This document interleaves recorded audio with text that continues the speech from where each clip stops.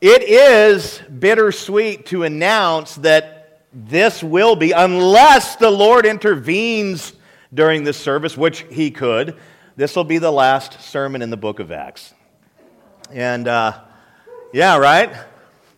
You could actually probably preach 50 sermons on that last, 17 through 31, but, yeah, I don't know. It's just weird for me, just to be thinking that, okay, every Thursday you're not going to be going to that book to write a sermon. So I know what we're supposed to be doing in the coming weeks, but I don't know. I'm going to probably try to go back. Somebody suggested just go back through Acts, and Shannon went, oh. So I figured that we would gauge your response to that idea on her, So we're not going to be going back through the book, right? Although, if we did, we would get a lot more out of it. It would be different. So pretty good stuff. But anyways, we're going to wrap it up today. And I would say that it's been a life-changing journey, at least for me.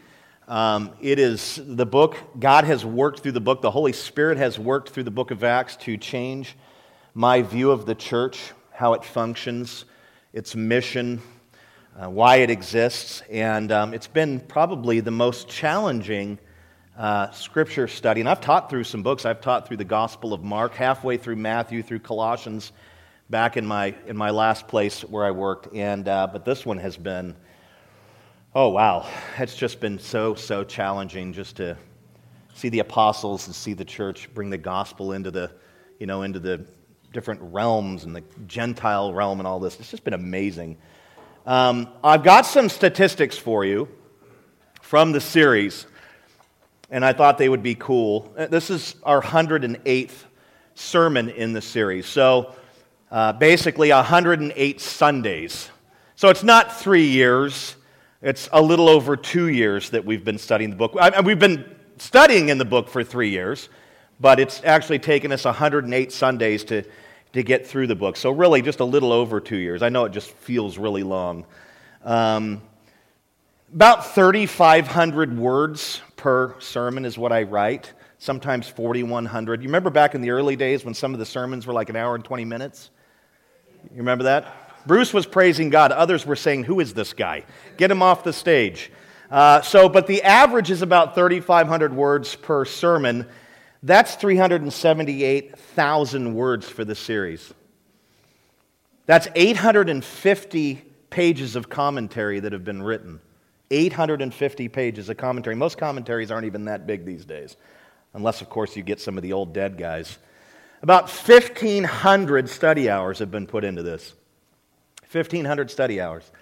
And I say all this not to put the spotlight on me and to say, look what I've done. I've done jack.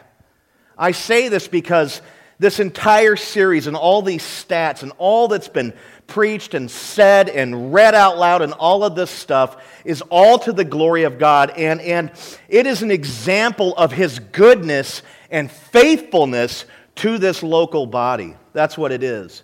And so I want to give the Lord Jesus an insane round of applause for this accomplishment because it's all Him, man. Man, if it were up to me, I can find other things to do on Sunday morning. So just know that it is Jesus. It's all Jesus.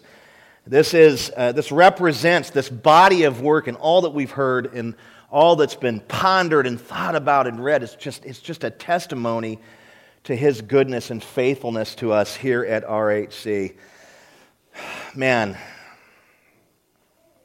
it's even a bit overwhelming when you really ponder and consider how good and faithful He's been to us. Not just in this series, but especially in this series, but in every other facet, in His provision and everything else that He does for us. It's overwhelming. Now, last week we looked at the first half of Acts 28. How the Apostle Paul, how he did 3 months of intensive missions work on the island of Malta. Remember that. How many of you guys were here last week?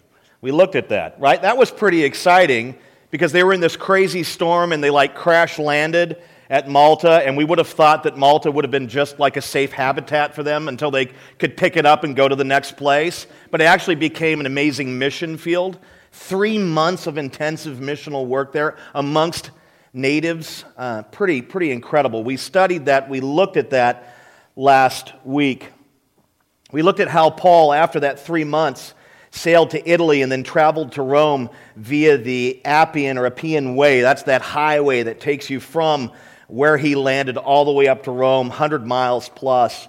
When he arrived at Rome, he was given his own place, which was pretty exciting. That's amazing. As kind of a house arrest prisoner, he was given his own place, and he was assigned a single guard to kind of watch over him. And while he awaited trial before Emperor Nero, or however that was going to play out. And so that's where we left off. Let's pray one more time, and we'll pick it up at 28:17a. Father, I pray that you would send the Holy Spirit in power. I believe he's already here. I believe he's already here in power. Wherever he goes, he's in power. But I pray that you would send him in a powerful way for us, that he would influence, impact us, change our hearts, apply the truth, that we might become more like Jesus today, that we walked in as this type of person, but we would walk out a little more like Jesus as you sanctify us by the word. Receive all the glory and praise here today, Father. All that is said in this sermon, all that is sang, all that is prayed, every bit of it, receive all the glory here. It's all for you. You are good and faithful. You alone are good and faithful. And we want to continue just to focus on your word. Teach us now, and we pray this in Jesus' name. Amen. 17a. You there? Let's do it. I'm not used to not having the entire Filbrin crew up in the front row here. It's weird having you guys in the back. It's throwing me off. My feng shui is out of place here. I have no idea what feng shui is, but I've heard it on some of those do-it-yourself networks. 17a, after 3 days, he, that's Paul, called together the local leaders of the Jews, and when they had gathered, he said to them, stop right there. What we see right here in the text is, again, Paul wasting no time. I mean, he'd been at sea for, 14 days in a storm, and then months before that on islands in these places, and he finally gets to his destination, and you would have thought that at this point, that's the time to go to Disney World, that's the time to take some leisure, that's the time to take a break. 3 months of day-to-day, 24/7, I'm sure, intensive ministry on Malta. He travels across the ocean again, across a small section. He gets to Italy, travels 100 and something miles, 140 miles north. He gets there 3 days. That's it. After 3 days, he's already on the move. He's already beginning to enter into more missional work. He's already on it. And we've talked about this over and over with this guy. This guy was by no means a procrastinator. And he was on it. 3 days. Now, I preach one Sunday, and I think I need a week off after that. Well, I really did something, Some of you guys, you come here, and I did hospitality last week. It's time to take some time off, And that's just, I guess that's an American idea, right? It's like for every couple of hours we put in doing something, we have to back that with some vacation time. That's what we've been groomed to do here. And we just don't see that anywhere in the book of Acts. We see a church on the move, on mission. Paul exemplified this. No break! Just keeps going, keeps cranking it out. We've learned that about him. He was a man of action. If there was something to be done, he would do it without hesitation or procrastination. He is an example to Christian men and husbands in the church. Guys, we are to be men of action, not procrastinators. What you can do now, do now. Don't put it off.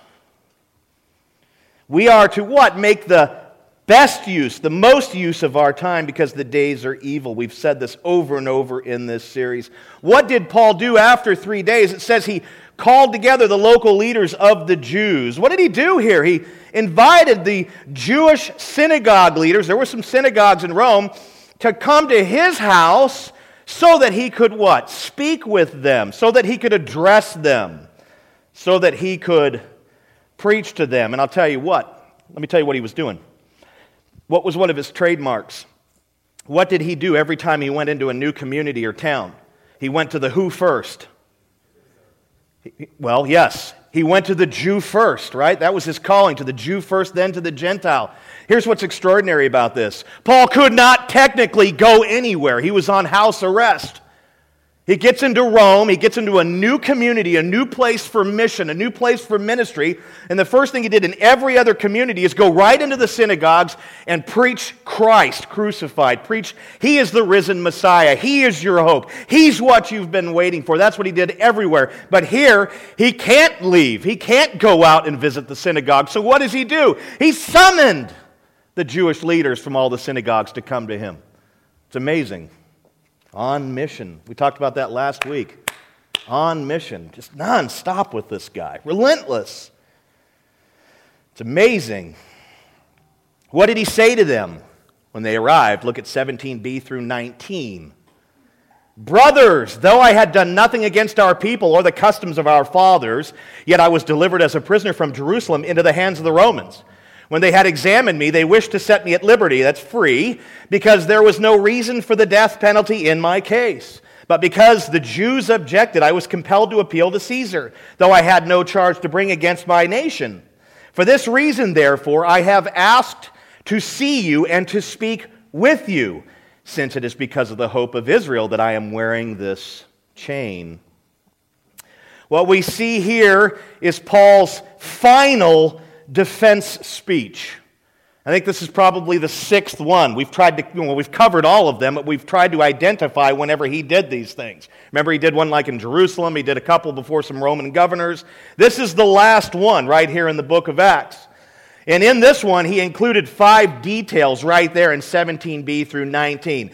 And this is basically a snapshot of his entire case. Okay? The details. Brothers, though I had done nothing against our people. What he's doing here is he's declaring his innocence. Brothers, I didn't do anything wrong to the people of our nation, to the Jewish people. He's granting himself clemency here. He's granting himself innocence. He's telling them, man, I didn't do anything wrong. Obviously, when they showed up at his house, they could tell he had a Roman guard, he had a chain on him. Something was wrong. He wasn't free to move about. And he opens right up with saying, hey, I didn't do anything against our people. First thing he says. Second, though I had done nothing against the customs of our fathers. I didn't commit any crimes against our people. I didn't breach any of the customs of our fathers. The law of Moses is what he's speaking about here. I didn't do anything wrong against our people. I didn't do anything wrong against our customs. That would probably include the temple. Remember the charges against him, sedition, those things. What he's doing is he's coming right out of the gate, defense speech, saying, hey, I didn't do anything wrong against our people. I didn't do anything wrong against the customs. And he says, and yet I was delivered as a prisoner from Jerusalem into the hands of the Romans. Basically what he's saying is that's why I have this chain on. That's kind of why I'm here. I'm a prisoner and I was brought to Rome as a prisoner. You see me as I am. That's why I'm standing here now the way that I am, with the chain and all that. 4, when they had examined me, they wished to set me at liberty because there was no reason for the death penalty in my case. Basically, he's going back to where, he got arrested and he was turned over to the Romans. And we're talking about the 2 governors, Felix and Festus, who tried him and could find nothing wrong with him worthy of the death penalty. He's saying, man, I got turned over to the Romans, but they couldn't find anything wrong, and yet I'm still here. 5th, but because the Jews objected, I was compelled to appeal to Caesar, though I had no charge to bring against my nation. Here he says, you know what? The Romans found nothing wrong with me. I hadn't breached anything worthy of death or anything else. But the Jews kept objecting to the idea of me being freed. My liberty, if you will. And he says, I couldn't get anywhere, basically, in the case. And so I was left with the only option, I suppose, and that was to appeal to Caesar because I just could not get a fair deal. The Jews kept interfering and whatever. Though I had no charge to bring against my nation. I hadn't done anything wrong against the nation of Israel, is what he says. So this is really just a boiled down version of his entire case, right? We've already studied it at length in detail. This is the summary of all summaries, if you will. We're at the end of the book. Luke is summarizing. This is my case. He brings it before the Jewish leaders in Rome. In verse 20, Paul told them that there are basically two reasons why he brought them together at his house. First, he brought them together to tell them about his case, obviously. Why did he do this? It's like a preemptive strike is what we see here. When he first got there, he brought them to him to tell them about his case because he wasn't sure if they knew about him. He wasn't sure if paperwork or documentation or word had reached Rome about why he was coming and why he was going to be there and why he was going to be tried again. He wasn't sure if the Sanhedrin had notified the synagogues or Jewish leaders in Rome at this point. He did not know, and so he took it upon himself to give them a first-hand account of what was going on. Because, right, if word had got there, they would already have fixed opinions, and, he would just sound like he's defending himself. He begins this whole situation with these people with being right up front with them. This is why I'm here. I'm not really sure if you've heard. And so he does this sort of preemptive strike. That's why he called them together. Second, he brought them together to tell them about the true or real reason why he was in chains. Because of the hope of Israel. Right? You see it in the text. Because this is the real reason why I have this chain and this guy over here is watching my every move. Oh, the Jews objected to me and this happened and that happened and the Romans couldn't find anything wrong with me. But let me help you understand why I'm really in shackles because of the hope of Israel. The hope of Israel was the coming of the Messiah and the resurrection and kingdom associated with his coming. It was Paul's preaching of Jesus as the resurrected Messiah and King that antagonized the authorities, right? Isn't that what got him in hot water everywhere he went with the Jews?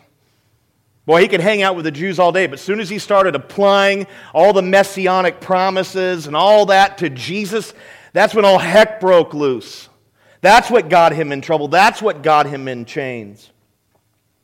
Being on trial for his belief in Israel's hope was a recurring theme in Paul's defense speeches, right? Acts 23:6, 24:14-15, 26:6. We've seen this over and over. He would often say, well, I'm in chains because of the hope of Israel. And that is a total reference to Jesus. How did the Jewish leaders respond to Paul's declaration, him coming right out and saying these things? Look at 21 through 22.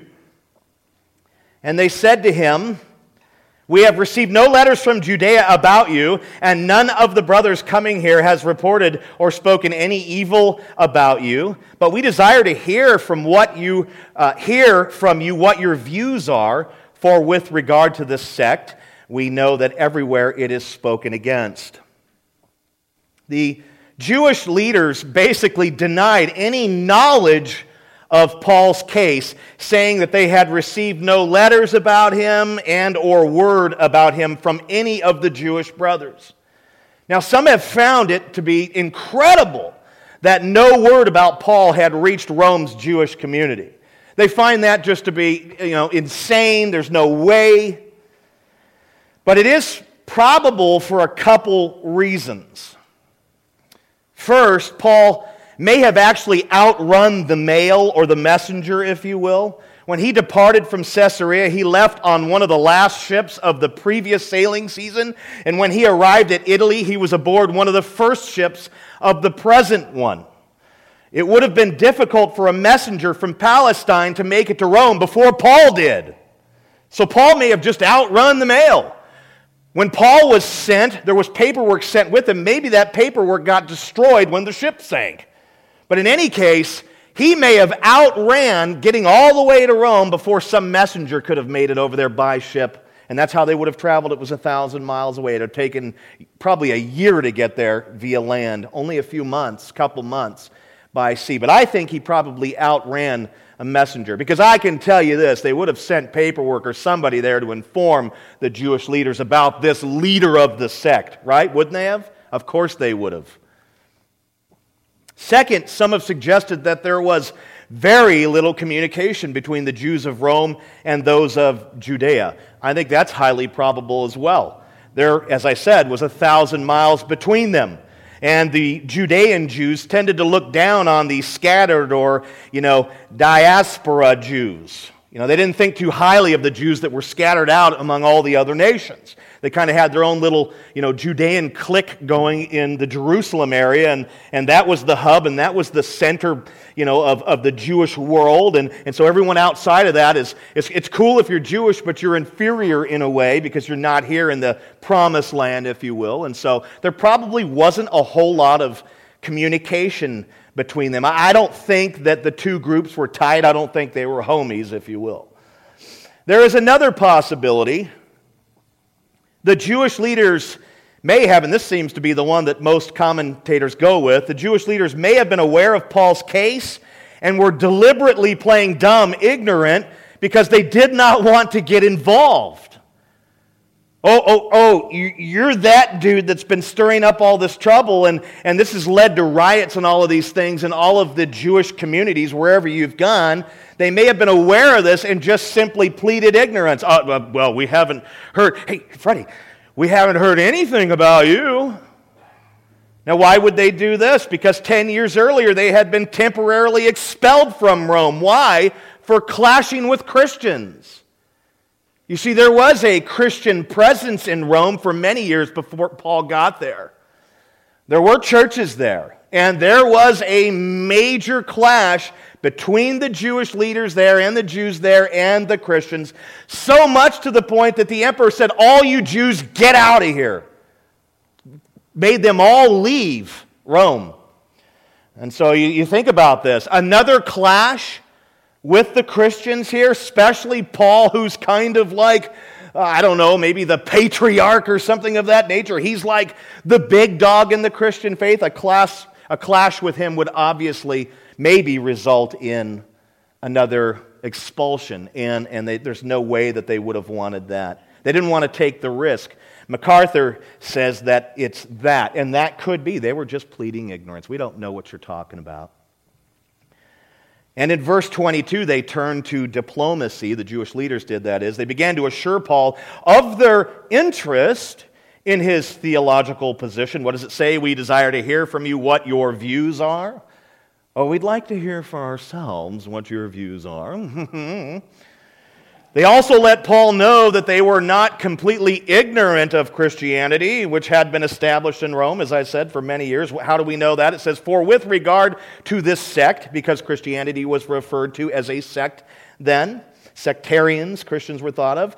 For with regard to this sect, they said, we know that everywhere it is spoken against. And we see this. This was written how long ago? And we read it right there back then that it was spoken against, it was persecuted, the world tried to kill it off, tried to kill our faith off, tried to kill Christianity off. And today we see that and we throw our arms up. What's going on in the world? Guys, this has been going on since the beginning. The world hates Christ. We killed him. Well, ISIS, we better bomb them. This ISIS thing has been playing out for 2,000 years. The people of Christ have been harassed on every continent, in every community. Why? Because the world hates Christ. Get used to it and quit watching Fox News. Please, for the love of God. Another Christian died today. I know, it's terrible. I hate it. I hate the fact that our brothers and sisters are being slaughtered. I hate it. I want them to flourish and to prosper and to preach Christ and all that. And guess what? They are doing that through their deaths. Well, that's the worst thing that can happen to them. That's the best thing that can happen to them. There's no greater testimony than when a saint is slaughtered in the name of Allah. And we sit here and, I can't believe it. If I was flying those bombers, you wouldn't do anything. You'd get killed. The blood of the martyrs is the seed of evangelism. We rejoice in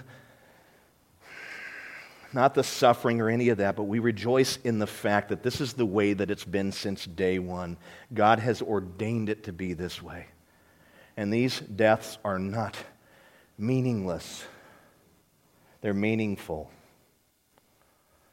And we pray and we pray and we pray. What do we pray for?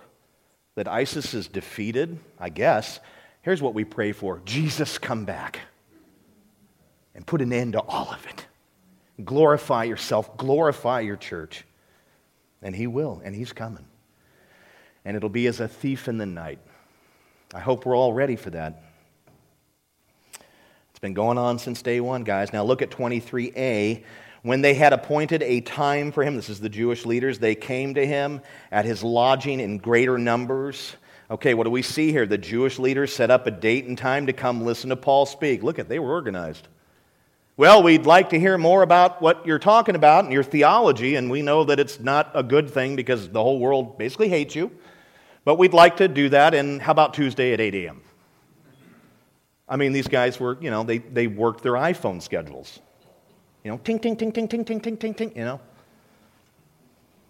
They had a date and time set up. And they brought more leaders and probably a few congregates as well, right? I mean, look what it says. Lodging, they came to his lodging in what? Greater what? Numbers. So the first group of leaders that came, they actually multiplied and brought more leaders and probably some other people that were interested in hearing what Paul had to say. I would say that Paul's place at this point was packed out. I just love that God, we think, well, they came to hear Paul and all that. Now, we're talking providence here, guys. We're talking God's sovereignty. Paul couldn't go out and preach the gospel. He was on house arrest, so God what? Brought people to him so he could preach the gospel. God's getting His word out there, and He's getting it to the people that need to hear it. Doesn't matter what's happening. Doesn't matter house arrest. Doesn't matter about jail. God is going to use that person right where they're at. And we have this glorious thing each weekend. The church comes together and gathers to worship Jesus and preach the truth and all that. And what does God do? He did it back in these days, and He does it today. He draws people and brings them to the church so they can hear these things and be ministered to. It's amazing. Paul's place was packed out. Look at 23b. Oh, man. You guys get fried at me for going long. From morning till evening. Yeah, right? From morning till evening, he expounded to them, testifying to the kingdom of God and trying to convince them about Jesus, both from the law of Moses and from the prophets. Amazing. Paul spent the entire day from morning till evening proclaiming the way of salvation to them. Luke records that he was expounding to them. Expounding. There's a depth here. Breaking the Old Testament scriptures down line by line, showing them right from the scripture in context, these prophetic things, what have you. Expounding to them what? Testifying to the kingdom of God and trying to convince them about Jesus, both from the law of Moses and from the prophets. The kingdom of God encompasses God's rule in the sphere of salvation, not just the millennial reign of Christ. When we think of the kingdom of God, we tend to think of the millennial reign of Christ and beyond that, but we don't think of God's sphere of salvation. And that's what this is. It's sort of an all-encompassing kind of thing here. Kingdom of God is God saving. It's saving those people into the kingdom, and it's the future kingdom is what we see. Testifying to the kingdom basically meant preaching the gospel. That's what, when you testify to the kingdom, back in this day, in this particular text, it meant preaching the gospel. The good news that God sovereignly calls sinners, hopelessly caught in the realm of Satan, death, and destruction, to enter the realm of salvation, life, and glory.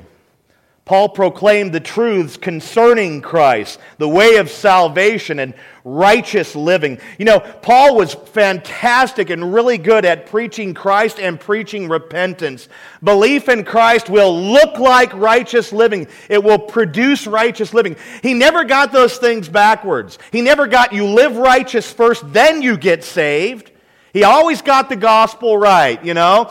Christ saves, and then you live righteously, which could be translated as repentance. The two go hand in hand. You can't unmarry them.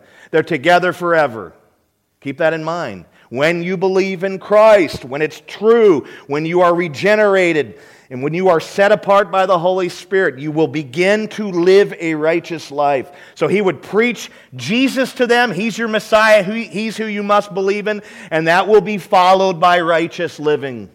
A life surrendered to Christ, to His glory. He pointed the way for them to enter the sphere of salvation and enjoy fellowship with God, right? That's Jesus. The vehicle Paul used in trying to convince them about Jesus was the law of Moses and from the prophets. Now, this was Paul's pattern, right, throughout the book of Acts for evangelizing Jews. He would always turn to the law and show how it points to Christ, and he would turn to the prophets to show how they point to Christ. Those things are foreshadows. Those things point ahead. And that's how he preached to Jews. That makes sense to them because what? They're experts in the law. They study the prophets day and night, waiting for Messiah to come. But he basically takes the law of Moses, all the law. He takes the prophets, all that they said, and he said, look, it's fulfilled in Jesus. That's what he would do. That's how he would expound the Scriptures. How amazing must these sermons have been, and we've seen a few of them back early in Acts, to be able to preach Christ from the Old Testament. What an amazing thing. There's a lot of guys doing that today, and it's really exciting. And Christ is meant to be preached from the Old Testament, not just law, not just the prophets. It's all about Jesus. How did his hearers respond to this all-day preach-a-thon, right? Were they like Shannon a little bit and go, oh, she just gave me the signal. This means shut up. Now, I'm talking about preaching Acts again for another 2 years. It's justified. How did they respond to this all-day sermon, this amazing message he preached? And as I said, you can go back through Acts and look at some of his sermons. This is just abbreviated here. It's summarized. Look at verse 24. And some were convinced by what he said, but others disbelieved. In other words, the room became divided, right? Some believed, and others did not.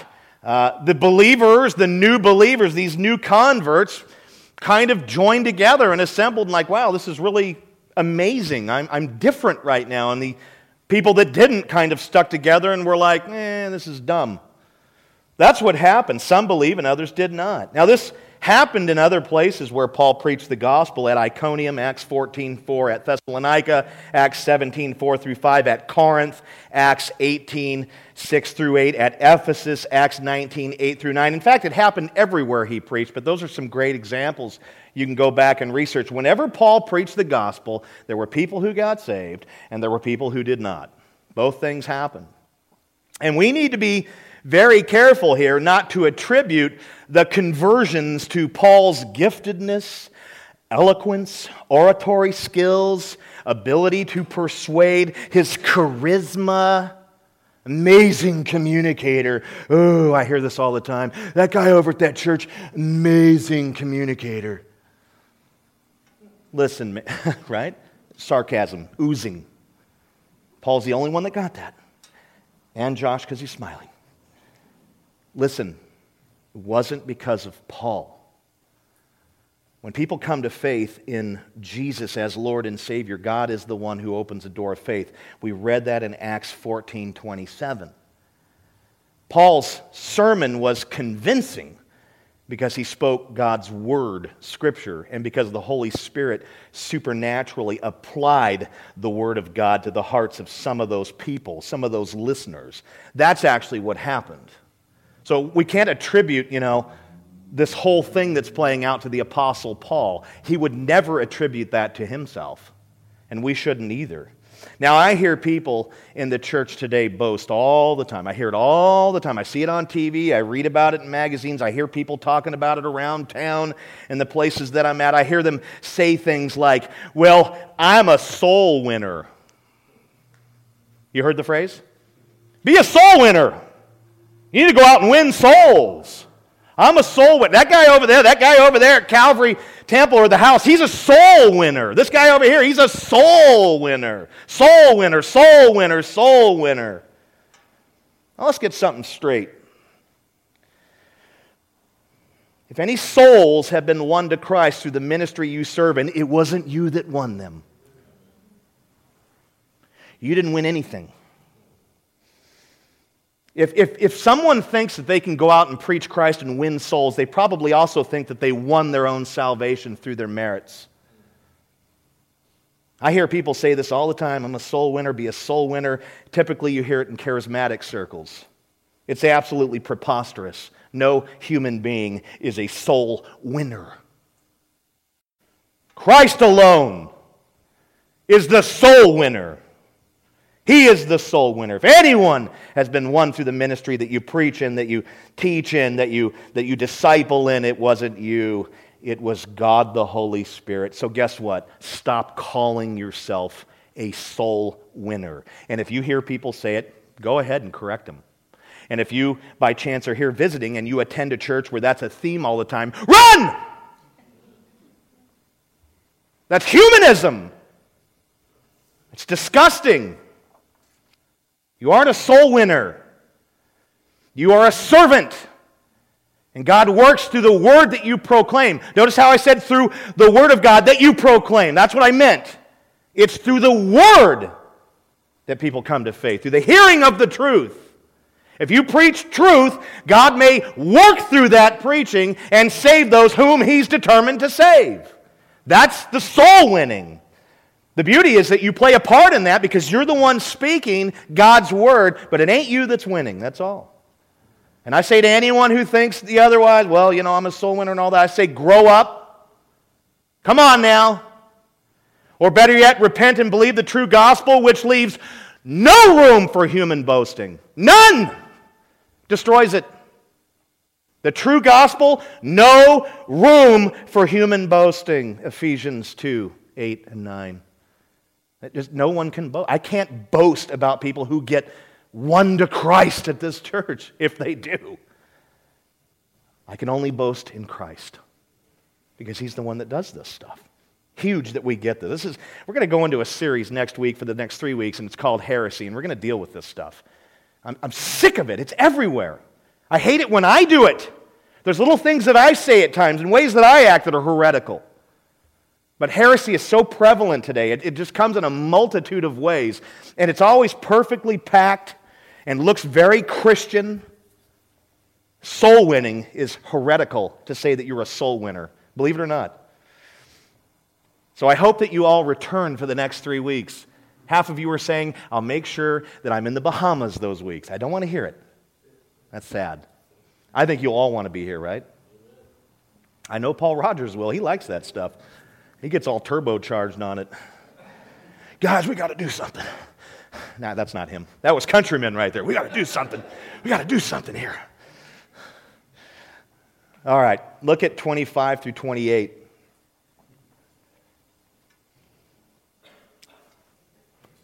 Might be worth mentioning that Paul did see that the room was divided, and he began to issue a devastating warning to the obstinate Jews who rejected the gospel. Remember, the room was divided. And so look at 25 through 28 now.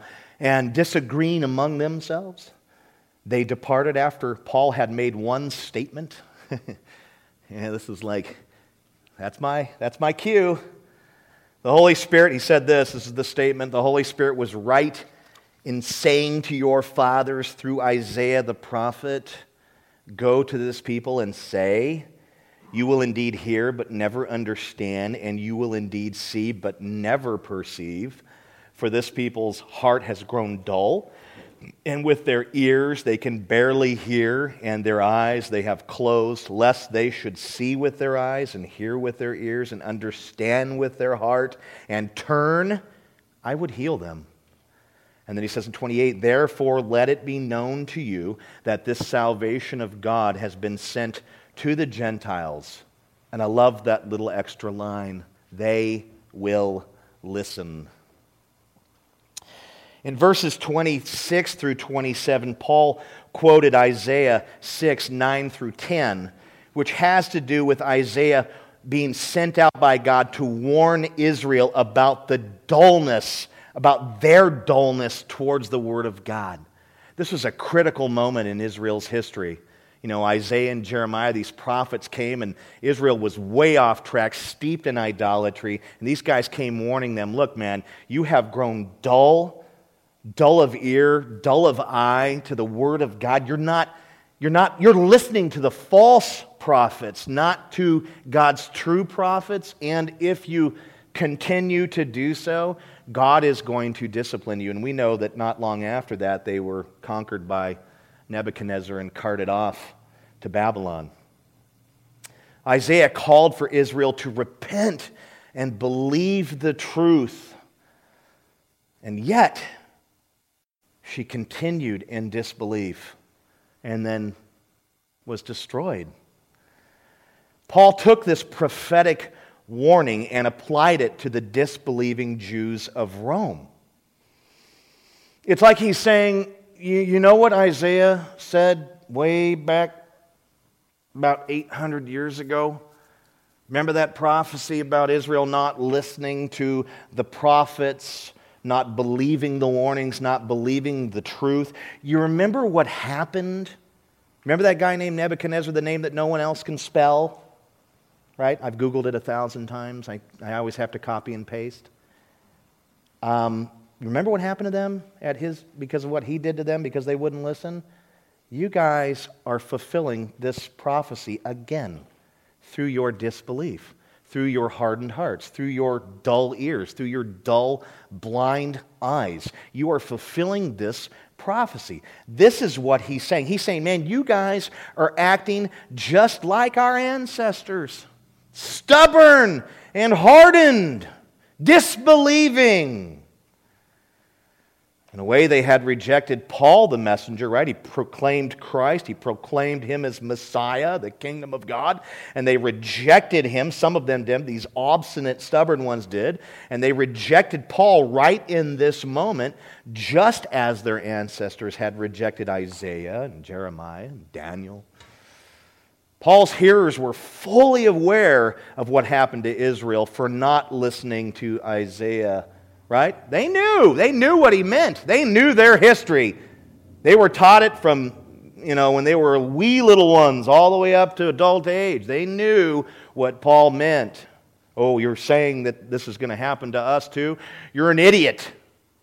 It's not going to happen to us. Unfortunately, Paul's warning, quoting Isaiah 6, 9 through 10, did not generate a right response from his hearers. They remained unmoved. Paul issued another rebuke that had a lot more sting on it, I think, because they obviously just quickly rejected the other one. You don't understand. We're Jewish leaders. We get the law and all that. If there's anyone in this whole community that gets the way God is and all that, it's us. So you're an idiot. You're way off. And then so what? He took that rejection and then he added another forceful rebuke. He told them that God was bringing salvation, basically taking it away from them and giving it to the Gentiles. Now, this was unthinkable. You're telling me that you're going to take away our Messiah and our salvation and our future kingdom and glory. You're going to take it away from God's chosen people and give it to a bunch of scroungy chihuahuas? A bunch of nasty, defiled, pork chop slapping Gentiles? Have you lost your mind? This guy is a lunatic. This is what they would have been thinking.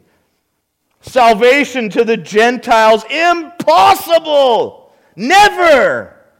And this was the straw that broke the camel's back right here in the text. That was it, man. They would not listen to Paul any longer, right? They began to funnel out the front door. It says they departed. That was it, man. And by the way, because of your obstinance and rejection, God is taking salvation to Gentiles. They'll listen. You won't, but they will. And that was it. They were just like, man, I can't listen to this anymore. It's like one of those sermons where God has you, He has you pointed out, and you're sitting there listening to it and you're realizing, man, He's talking to me. I'm doing real bad at this. I think I'm going to get out of here and go to an early lunch because you don't want to hear it any longer. That's what was playing out here. They just didn't want to listen to it anymore. Impossible for this to happen to God's chosen people. They just got out of there, man. They bounced. They rolled out. So very, very, very sad. God brings the truth into a place like that, and people remain unmoved, just like I did for 31 years. It's tough, man. And walk out without the hope of Christ. Hung up on their traditions and religion and self-focus. This happens in churches today, where Christ is preached truthfully, transparently, honestly, right from the Scripture, and people get saved, and others walk out going, that was a stupid hour waste of my time. Some of you might be thinking that right now. This is a waste of my time. Christ. Whatever.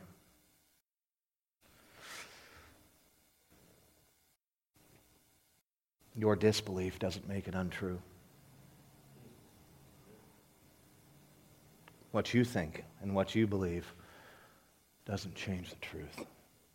Truth is the truth. Men are like grass.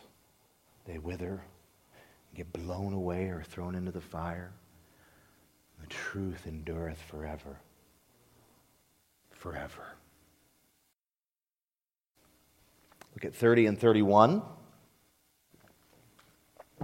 This is great right here.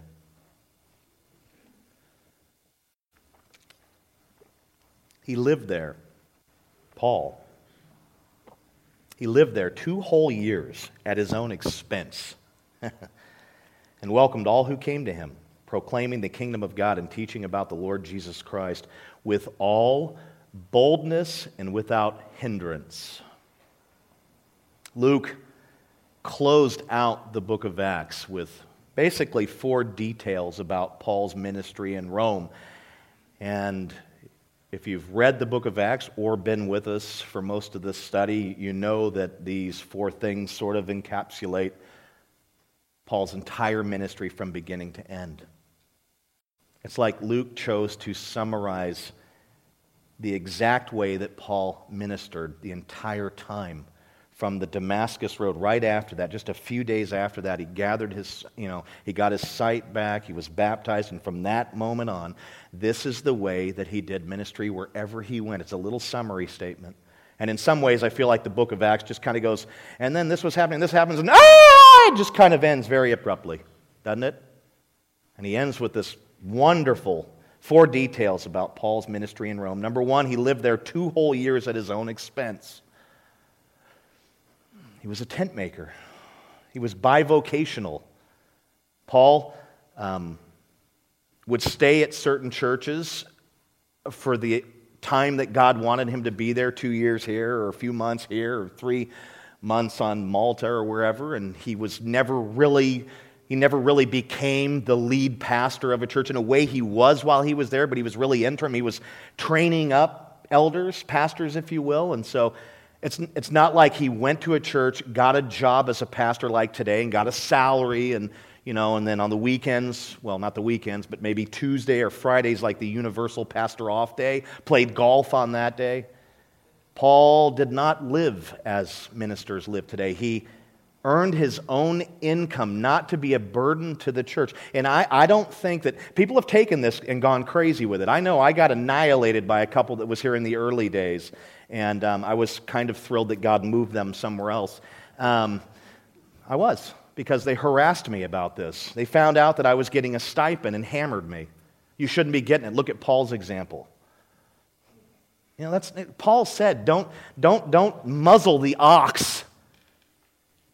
Paul wasn't opposed to a minister, to a gospel worker getting paid for the work. He wasn't opposed to that, but that's just not the way that he lived and did ministry. He did not want to put a burden on churches. He earned his own money and still did ministry. He did kind of like, well, he definitely did, and I would say in a far superior way, what I'm doing now by being bivocational. And I actually like it a lot.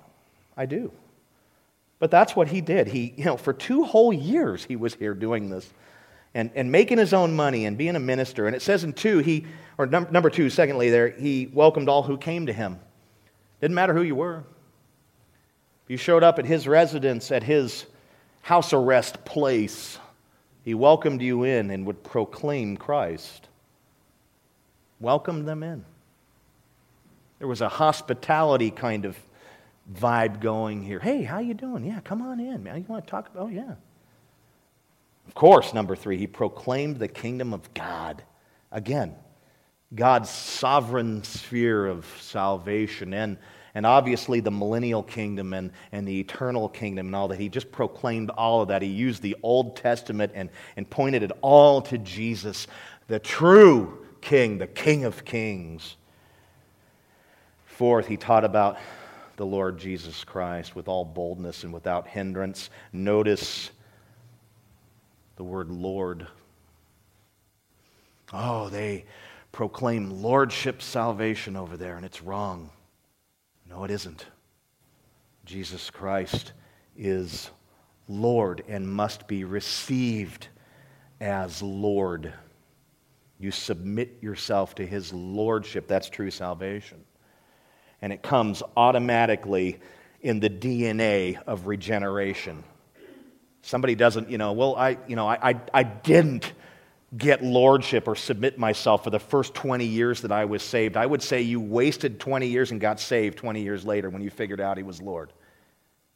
This whole idea that, I don't have to think of Jesus as Lord. Yes, you do. He is the Lord of all creation. He is Lord. And Paul preached the Lord Jesus Christ. Submit yourself is what he would have preached to Jesus Christ as Lord and Savior.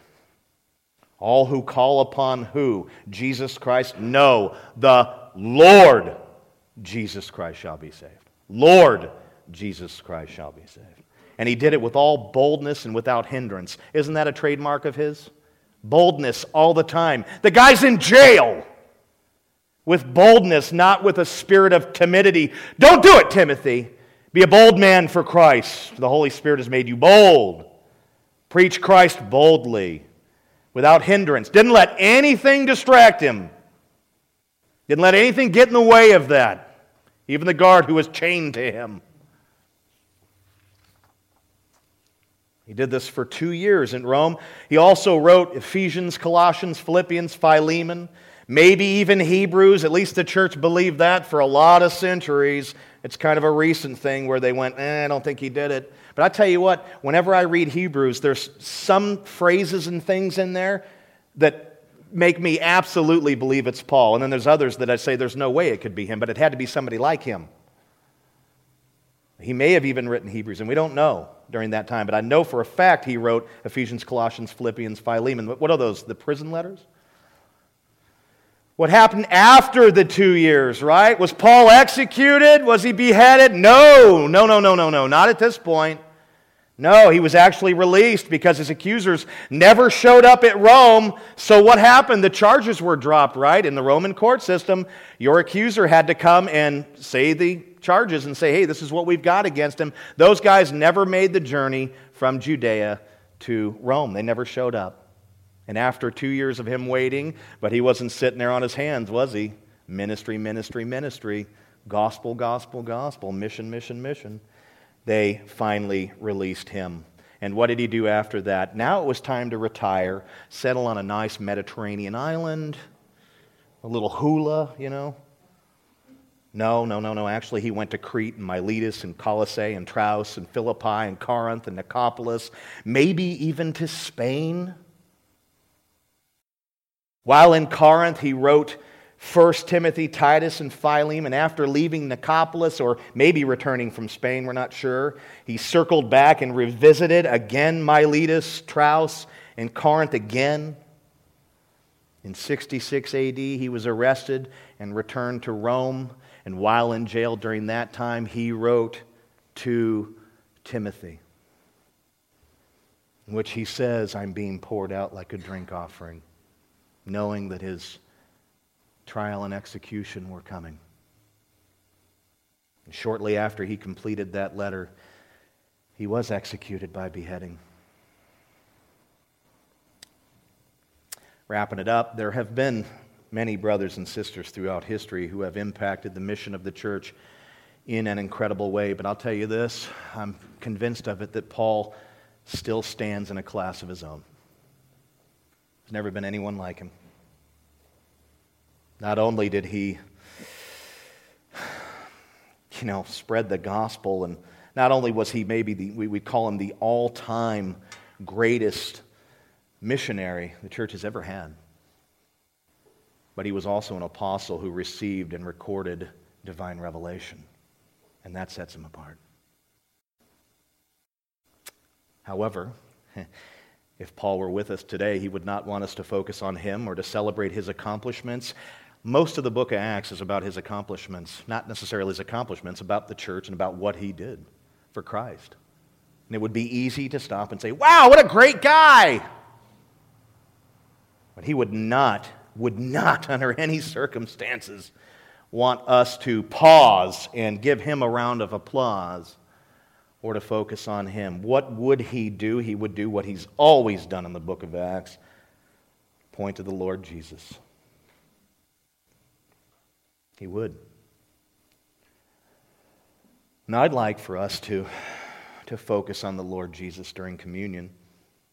That's the point of it.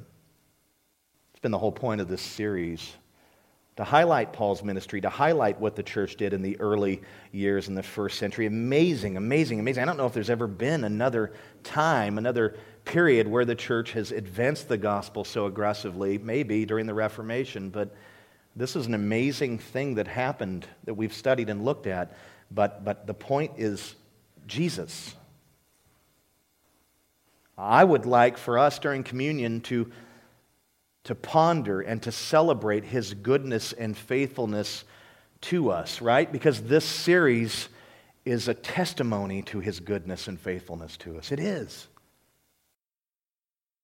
Many of us have been to a number of churches, or maybe grew up at a particular church where things were a little different and things were done differently, and maybe the preaching was different. Maybe you're still at a church where it's different, and I'm telling you that what God has done here and accomplished for us is the good stuff.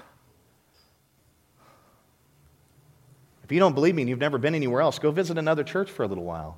In fact, Jared goes back, where do you go, Colorado? Every year pretty much to visit your mom, and he always texts me and says, I just went to this church and I'm so happy and blessed that we're at RHC because this guy spent 45 minutes talking about his shoes or whatever. We are spoiled. We are. 108 sermons, 2 years of preaching, 3,500 words per sermon, 378,000 total words, 850 pages of commentary written, 1,500 study hours. It's a bit overwhelming.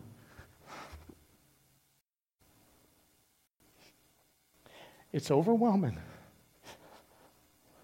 when we think about how good and faithful Christ has been to wretches like us. Week after week, Sunday after Sunday, verse after verse, chapter after chapter, and I'm praying book after book in the future. I am overwhelmed. Let's praise him for his goodness and faithfulness during communion, okay?